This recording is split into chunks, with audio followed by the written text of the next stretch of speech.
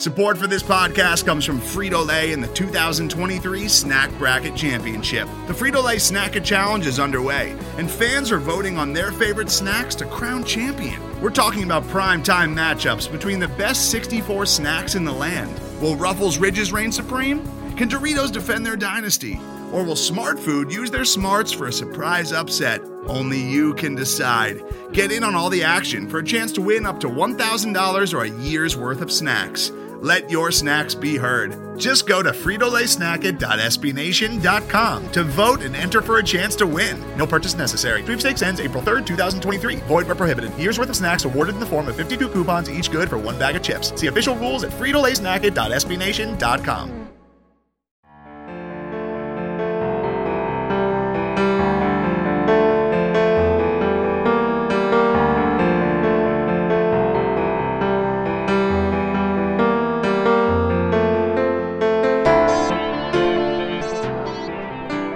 Hello there, Patriots fans, and welcome on into episode 2 of Pat's Pulpit Radio Rewind. Proudly a part of the Pat's Pulpit Podcast Network and brought to you by the great people at SB Nation. I'm Mark Schofield, happy to be with you on today's Saturday, September 21st, as another weekend of football awaits. Now, each Saturday, Radio Rewind will bring you the best of what the Pat's Pulpit Podcast Network had to offer over the course of the previous week from all three of our shows. From the flagship Pat's Pulpit Podcast with Rich Hill and Alex Shane to Patriot Nation from Pat Lane and Ryan Spagnoli and The SCO Show with yours truly. In addition, this will give us at Pat's Pulpit a chance to get you caught up with any last-minute news before the weekend gets rolling. And as the season rolls on, we'll even work in some quick college ball discussion for you in case you're looking for games to watch or even players to scout on your Saturdays. Also, we've got some great music to bring you in and out of these shows. What you just heard there is Hope from Hedda Music, and you can check them out at HEDAMUSIC.com. That's HEDAmusic.com. Now, don't forget, these are just snippets of the shows you will hear every day on the Pat's Pulpit Podcast Network, and you can get these by subscribing to Pat's Pulpit via Apple Podcasts, Google Podcasts, Stitcher, Spotify, or wherever you get your podcasts. Don't forget to leave reviews for us as well. 5-star reviews, always appreciated. And please tell your friends, tell your loved ones to subscribe to the Pat's Pulpit Podcast Network.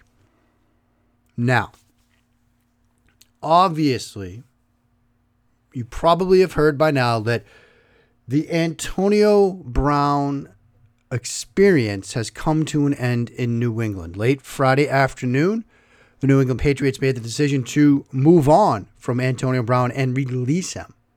This coming in the wake of a story Friday that when a second woman had accused Brown of sexual assault, he had, over the past couple of days, reached out to her, among others, in a group text in what was described by her lawyers as an intimidating and threatening manner.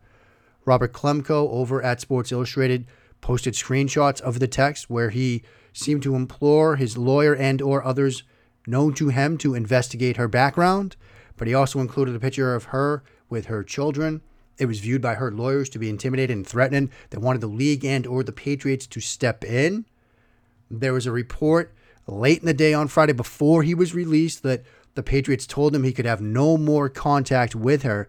But it did seem like the handwriting was on the wall, so to speak, when during media availabilities of players such as Tom Brady, Julian Edelman, this was the main topic, was Antonio Brown.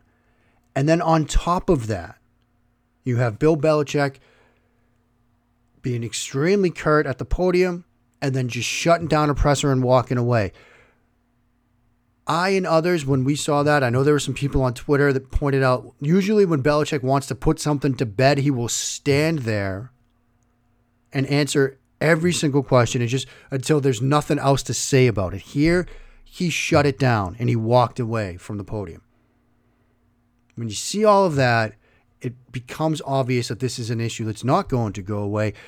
And honestly, when you see sort of the decision by Brown to include this woman who has accused him of sexual assault in those group texts, which if you've accused somebody of something and you suddenly see him asking people to investigate you in a group setting and including pictures of your kids in a group setting, reasonable people would feel that was a threat.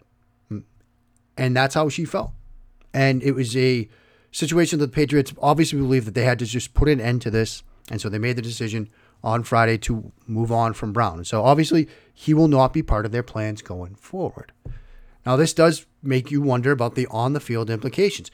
A week ago, 2 weeks ago, it looked like the Patriots might have the best wide receiver group in all of football. That obviously takes a hit. And now you have other concerns. Injuries have mounted. Isaiah Wynn out. We were going to see at least one backup tackle on the field Sunday, maybe two, depending on Marcus Cannon. The injury report released Friday. Some good news, some bad news. Patriots fullback James Devlin is out with a neck injury for the Patriots. Also on the injury report, with a questionable designation, Matt Lacoste with an ankle, Ryan Izzo with a calf, Marcus Cannon with a shoulder injury, and Shalik Calhoun, who has been given a non-injury related designation, but also questionable. Now, interestingly, not on the report is Tom Brady with the calf injury. Again, I think that was part of managing his sort of expectations and his workload during his 20th year in the National Football League. But AB being released, that is the big story. Obviously, it's going to get a ton of coverage. Got a ton of coverage on Friday, of course. It'll get a ton of coverage this week, and I'm sure it will be a big topic of discussion during the game, during the broadcast on Sunday. But there was obviously other stuff going on this week, and we're going to get to a lot more of that in a moment. But before we do that, let's not forget, we got football on Saturday, friends. Now, maybe you get a chance to watch a lot of the college stuff. Maybe you don't. But let me give you a couple of things to keep in mind if you get a chance to sort of sit down, relax, and watch some college football this weekend. We get a big one Saturday, noon kickoff. Camp Randall, Michigan at Wisconsin. Number 11, Michigan at number 13, Wisconsin. Gus Johnson on the call. The Gus Johnson factor is in play. This should be a fantastic game. Obviously, people know Wisconsin traditionally has a tremendous offensive line unit, so you probably want to keep an eye on that group. But if you like running backs, Patriots probably not in the mix for a running back in next year's draft. Probably want to be able to get this guy, though. Jonathan Taylor from Wisconsin is a tremendous talent. He's a track guy, sprinter while he was in high school, and even now at college in Wisconsin. You're getting him involved in the passing game, which is a big question on his draft prospects. He's got 3 touchdown catches in only 2 games this season, so he's a guy to keep an eye on. Some wide receivers from Michigan, Tariq Black and Nico Collins, as well as Donovan Peoples-Jones. Those 3 guys are very, very talented. Now, Peoples-Jones has been hurt so far. Michigan's hoping that he's going to debut on Saturday.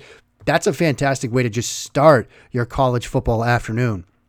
In the afternoon slate, get a couple of interesting games you probably want to keep an eye on. One I'll be watching a little bit, obviously, is Washington at BYU. Jacob Eason taking over for the Washington Huskies as their quarterback. Auburn at A&M, at Texas A&M in the 3:30 hour as well. That's number 8 at number 17. That's going to be a fantastic game to watch. Big one at night. Obviously, the national game is going to get a ton of attention. Notre Dame, number 7 at Georgia, number 3. Tons of prospects in this game. Hey, if you think you want to roll the dice on another offensive tackle from Georgia, Andrew Thomas from Georgia is fantastic. And Notre Dame has some great edge rushers. Julian Okara, Khalid Kareem. Those are some good guys to watch. That's going to be a fantastic matchup to watch, those edge guys against Andrew Thomas on this Georgia offensive line. DeAndre Smith from Georgia. A lot of people saying he's RB1. Fantastic talent. He's impressive to watch. The 2 quarterbacks in this game, I wouldn't sleep on them either. Jake Fromm, he's that guy that people I think are going to like.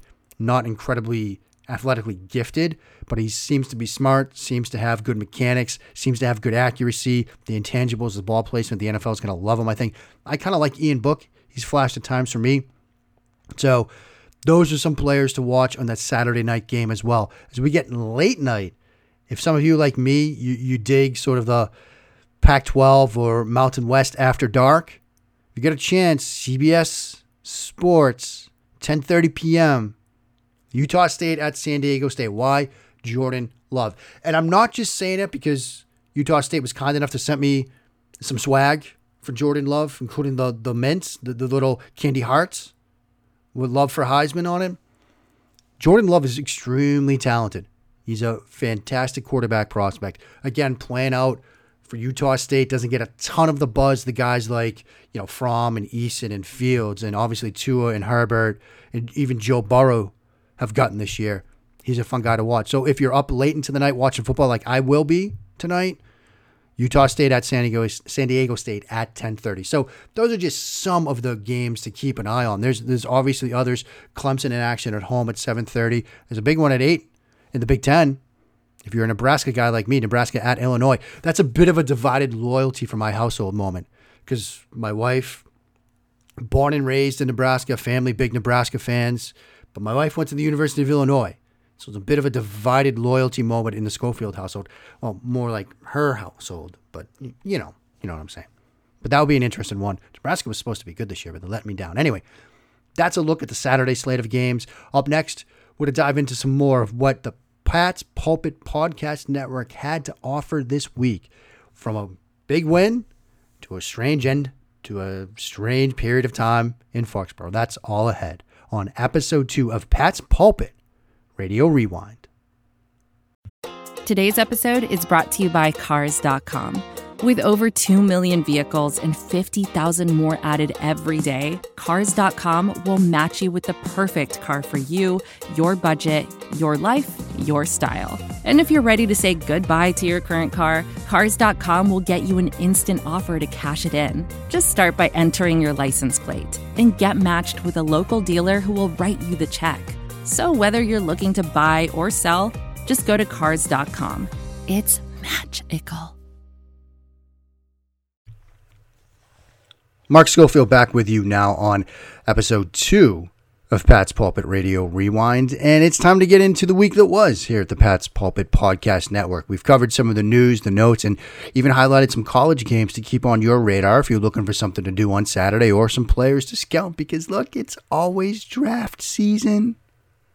But let's get into the week that was, and we'll kick it off with our instant reaction show. We debuted the instant reaction show shortly after the Patriots win down in Miami over the Dolphins, and Pat Land was your guide through the instant reaction show, and he kicked it off with kind of how everybody felt, I think, after the Patriots' big win down in South Beach. So for this game, obviously it was a Miami game. It was ridiculous, an embarrassment, really. The offense could do absolutely nothing of Miami, and the Patriots' offense was fine. I think they struggled here and there, and I think you saw that come out, where it is Miami, and it is hot, and they usually do struggle down there. And fortunately for the Patriots, Miami just couldn't get anything going, right? They're just a bad team. And so, on our show on Friday, on the Patriot Nation podcast on Friday, Phil Perry said, is the talent disparity just that much that it's just not going to make a difference? And I think that that's really what you saw, is that the talent on Miami's side is just so bad that they just don't have anything going for them. And I think, too, where they already feel like they've given up. That's a big part of it, too. And there were some guys playing hard, but for the most part, it was just easy. And so it was a lot of fun. A lot of fun to watch today. And, it's one of those boring games, but I think you got excited for it. Obviously, the Antonio Brown stuff, I don't know. It's hard, right? Some people are excited about it, some people aren't. I think for me personally, I was excited about it just to see how it played out. He's a great receiver. He's a great football player. And just to see how he played out on this team, I was excited to see how that worked. It was interesting seeing him there. It didn't feel like Antonio Brown to me, right? It didn't feel like, that guy on Pittsburgh that killed us so many times. And so, so to me, it was a little weird seeing him out there. But, man, when they wanted to get the ball to him, they got the ball to him early. They got the ball to him often. The back shoulder touchdown was beautiful. And, they were running the ball at will. And Brown played well, man. He only had 5 catches, but he finished well. And I think it was 5 for 65, right? Not 4 for 65? Anyways, I'll check on that because I'm pretty sure that that's the case. But nevertheless, he looked great. He looked good, coming in and out of his breaks. Like I said, the back shoulder throw was great. And so, Brady looked pretty good today. Brady looked pretty good. And so, look, anytime you win 43-0, it's pretty good, okay? It's pretty good. And by the way, he's 4 for 56. That's my apologies there. 4 for 56 for Antonio Brown was obviously the touchdown. Next up, a glorious victory edition of the SCO Show from yours truly. After talking a little bit about the Game of Thrones live concert that I saw on Sunday night, I then worked through this Patriots game, and I broke down a sequence of plays from both the offense and the defense that really stood out to me. And here's just a snippet of that, breaking down a 3-and-out from the Patriots' dominant defense. But there's a sequence that really sort of stood out to me. It's when it's 16-0 New England. Ghost just hit a 28-yarder. And even that was an underwhelming moment because Tom Brady had Antonio Brown open on a vertical route in the end zone, and he underthrew it and got broken up. And we're going to talk about the Brady-Brown connection later. So it's 16-0. And you have that sort of, okay, this game's probably in hand, but I'd like it to be I'd like them to have a bigger lead right now. Miami takes over 1st and 10 with 8:45 left in the third quarter. It's their 7th drive of the game. Miami runs play action. The Patriots have basically an all-out blitz. They send both Landon Roberts and Donta Hightower in the 2A gaps. Danny Shelton, who has been getting pressure to this point and getting good push in the pocket to this point all day long, immediately hits the center with a swim move, gets in the pocket almost as Fitzpatrick is coming out of the play-action fake, gets a couple of hands on him. Fitzpatrick tries to escape. Landon Roberts sort of finishes it off. Sack, loss of 7. So now it brings up 2nd and 17. Now on the 2nd 17, Miami tries to run the ball. They run left side. Butler, again, with similar to Shelton, who had been moving the pocket, getting push and penetration on the interior all game long. He gets a nice tackle on this run to the outside, to the edge, to his right, along with Patrick Chung, who helps sort of clean this up. It's just a gain of 3, but it's a very sort of sound, fundamental type play. Chung gets dinged on the play, but he was back into the game a little bit later. So now it brings up 3rd and 14. Miami goes with that pump swing screen to a receiver in the flat, and they want to throw a vertical route to one of the other 2 receivers. Is that play we see a ton where you have 2 of the receivers released vertically. They look like they're going to block. Then they go. They throw the swing screen a couple of times early in the game to set you up for it. Patriots don't bite at all.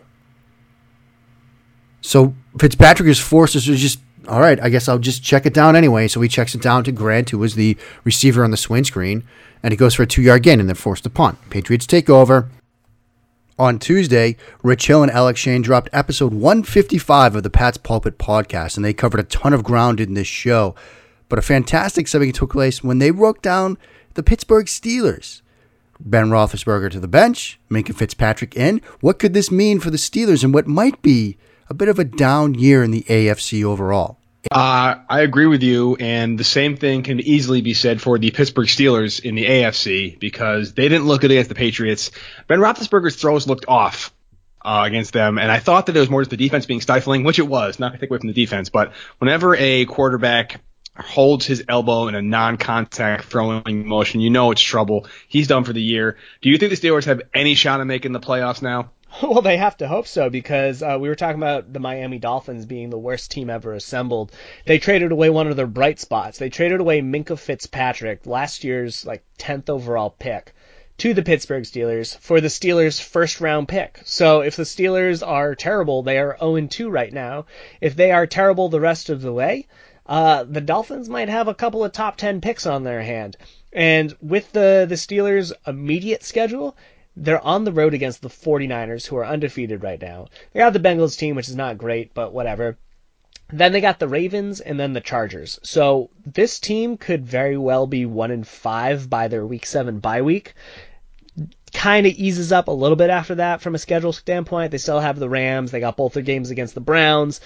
This Steelers team was already not looking great prior to Roethlisberger's injury. It looked like they didn't really have an answer for no longer having Antonio Brown on their team. James Conner suffered an injury, so we'll see how he fares. But this is a weak Steelers offense, and it's a defense that is kind of, always mediocre. They struggle against the Patriots. They struggle against the Seahawks. They're not a good defense against good offenses. So when it comes down to it, the Steelers have to be pretty happy that this is a weak AFC, because if the AFC had the same amount of depth that the NFC did, the Steelers would be absolutely out of the picture. Now, as a reminder, you can check out Rich and Alec on the Pat's Pulpit podcast 2 times a week. They do fantastic work breaking down stuff from all around the National Football League. On Wednesday, I welcomed in Taylor Kiles, a third visit from Mr. Taylor to the SCO Show, and he broke down this game down in Miami from a number of different angles, but here he is talking about the discipline in the Patriots secondary. You know, Taylor, let's stick with the secondary for a second, because something that jumped out to me watching this game live and then sort of rewatching it was the discipline. Like you mentioned, there were double moves, fake screens where they weren't biting on things at all. I take it you noticed that as well, and do you think that's something that's going to continue for this team? I do, and the reason for that, I mentioned last week, this team kind of reminds me of the Legion of Boom. And I don't want to take any credit away from them. That was a fantastic team, different players, different system. But in the way that defense swarmed to the ball, and it seemed like every single time a tackle was made, it was a defensive meeting. You know what I mean? And a lot of the credit to that is the communication and the chemistry that they have in the secondary and with the defense in general. You rarely see them out of position. They communicate well. They pass things off. They understand what each other's assignments are, and they know what each other is really good at and what their strengths and weaknesses are with the scheme and with the talent that they have. So in terms of swarming to the ball, I think that's what happens when you have a lot of guys on the same page who know where offenses need to go with the ball and what the offense is trying to do to them. And it was also encouraging to see that they had a lot of success playing mostly zone for the early part of the game, a lot of split looks, some cover three mats as well, but not as much man coverage as we're used to seeing from them. And you love to see that the defense has the versatility to, like they did with the Rams, although I thought there were some communication lapses there because, as I said, they're not really much of a zone team, but it seemed that they've improved there as well. So that communication, man, it's really hard to keep them out of position or catch them off guard. Great stuff from Taylor there. And, of course, you can find him on Pat's Pulpit and on Twitter at TKYLES39. Thursday brought you 2 shows on the Pat's Pulpit Podcast Network. First up, episode 156 of the Pat's Pulpit Podcast, where Alec and Rich went through the Week 3 slate as well as some of what they're hoping to see Sunday when the Jets take on the Patriots. But if the Patriots can handle the interior against the players on the defensive line for the Jets, specifically Leonard Williams, I mean, if I'm pointing out individual players, if they can handle that, I think they'll be fine because, as you mentioned, that Jets secondary is awful. Trumaine Johnson is their big-ticket cornerback, and they benched him. They are paying him a lot of money to not play. And then you have Jamal Adams, who is a great, great, great strong safety. He is truly incredible. They benched him for jumping off sides, which is the most ridiculous thing you could do as a coach because Jamal Adams is kind of the heart of that defense. And if you upset him, I wouldn't be surprised if he was like, well, I don't want to play for you guys. I'm going to protect myself and play for some other team. So you have one good player in Jamal Adams, and his biggest value for the Jets defense against the Patriots in the past has been how he matches up against Rob Gronkowski.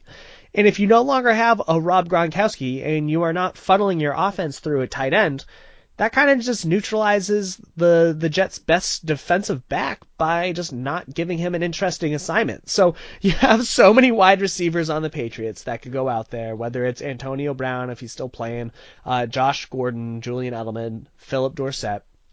You can throw in Rex Burkhead and James White because they are also very productive out of the backfield. They win every single matchup. Unless you put Jamal Adams on one of the running backs, which, you know what, if I'm the Jets, I might as well do that. I would expect every single Patriots wide receiver to win their matchup against every single Jets cornerback. That is just the way that it works. And so I expect the Patriots to have their way moving the ball down the field. I agree with you. I think the Patriots' offensive line is going to be incredibly important. And in order just to give a separate X factor, I think it's going to be important to get the running game going with Sony Michel. Just because I think that, you need to keep the defense honest, not have them just dip their head back and go after Tom Brady.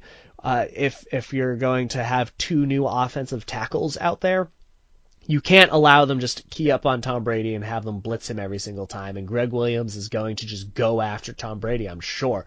So you need to have a little bit of a running game to keep the linebackers, the defensive line honest, and that'll open up some things for the play action. That'll open up plays for players like Philip Dorsett at that second level against this weak Jets secondary. And so if Michel can get a convincing game going on the ground, the Patriots will win this in a blowout.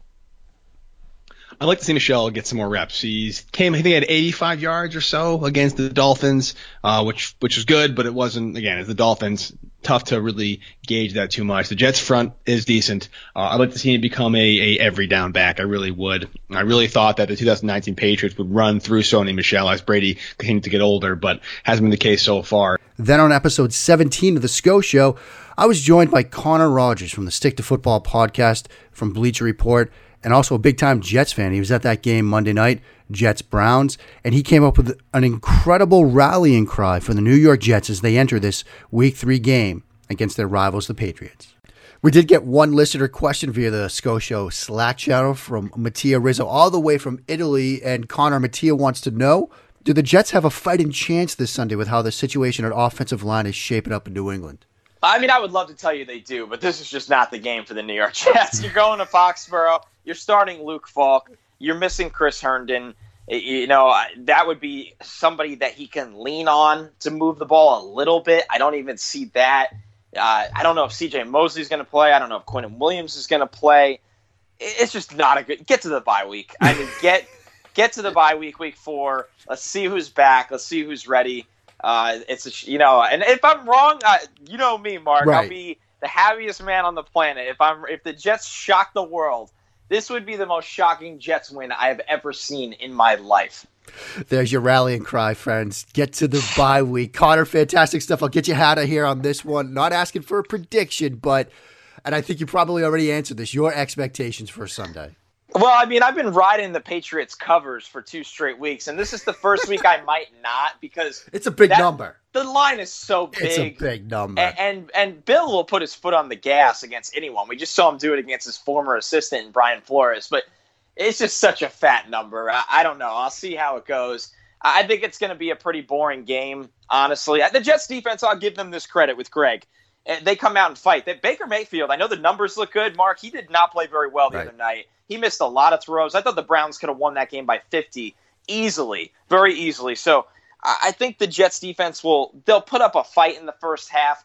They're not going to move the football. They're just not. It honestly very much feels like a 35-6 kind of game. And that might be, I hate saying it might be a good scenario at that point.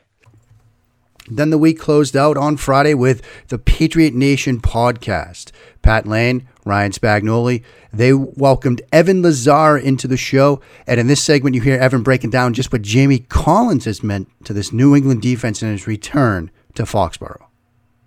So, okay. But, obviously, the Dolphins suck, right? So, I mean, but still, 43-0, they shut him out, and they looked fantastic. Versus Pittsburgh, everything they threw at him, Big Ben had no answer for.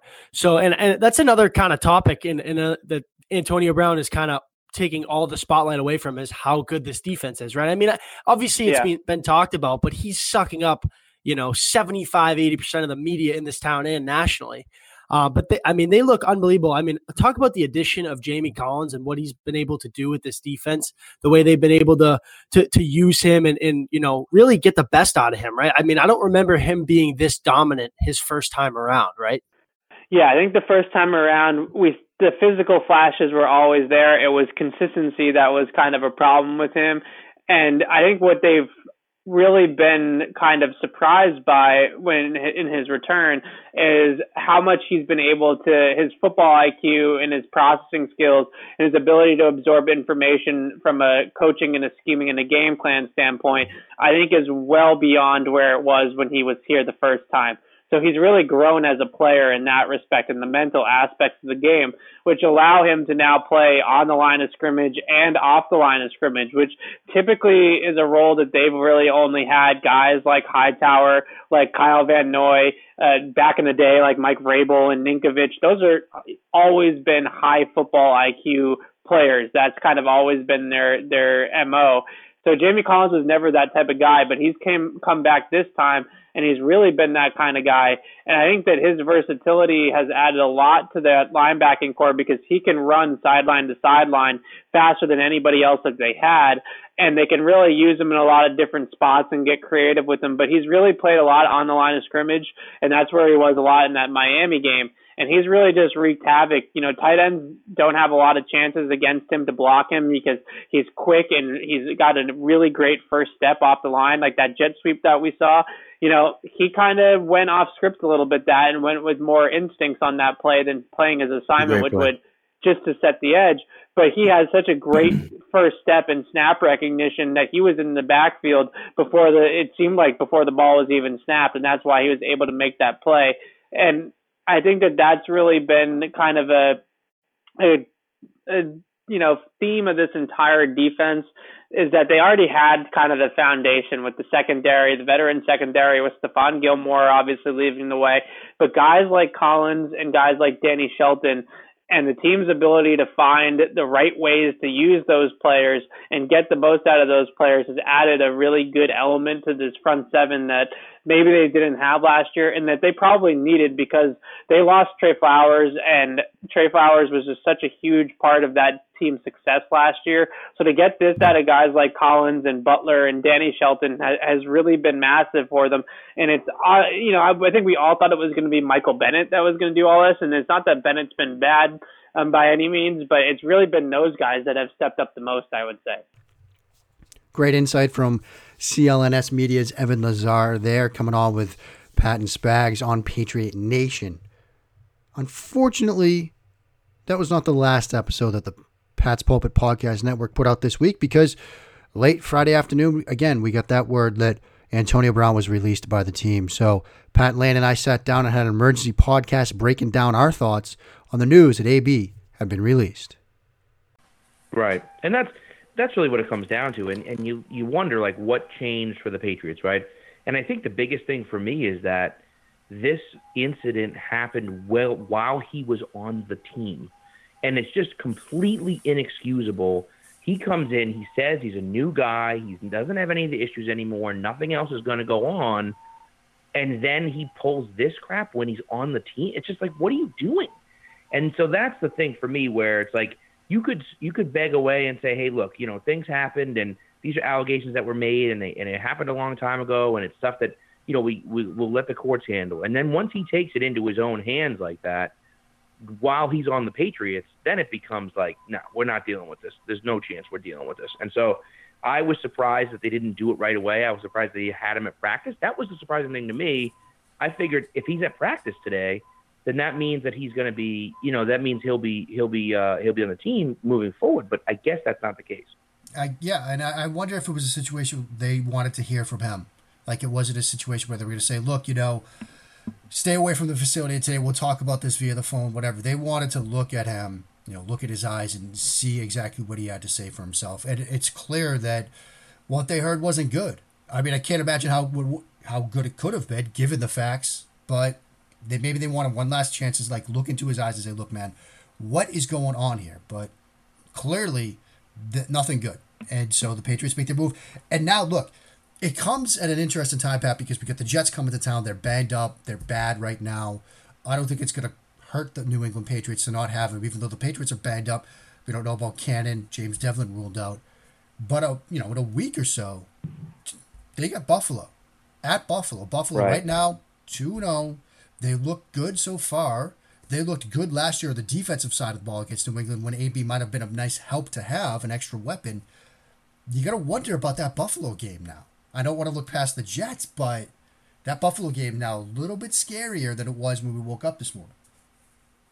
Right, and I think Buffalo is legit. I mean, people will laugh at it because, it's the Bills, and the Bills suck. But the Bills have played very well. Their defense has been good. And Josh Allen, although he is erratic at times, has led this offense pretty well. And so I look at that team, and I agree with you. I mean, I'm worried. I think the Jets, look, they could roll with me at wide receiver for the Jets and probably have a chance. And so, I'm not necessarily worried about that. The other thing for me that concerns me is Josh Gordon, because Gordon's in a situation where, look, I think he's looking better. His attitude, not his attitude, but the way he sounds is so much better. He sounds happier. He sounds like he's in a much better place than he has been.